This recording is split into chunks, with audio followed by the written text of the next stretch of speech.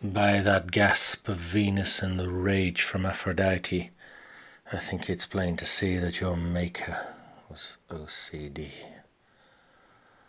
She's lavished an eternity of time in the creation of your grand design.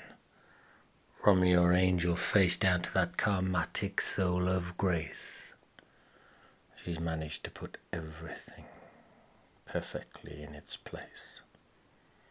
Whereas that maker of mine, well, I think he must have been a little rushed or pressed for time, maybe even pieceworking at a dozen a dime. He's certainly a prize-winning Philistine.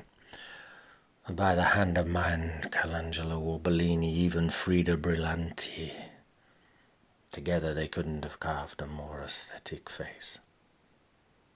And don't forget, they were the ones that immortalized the gods into time and space.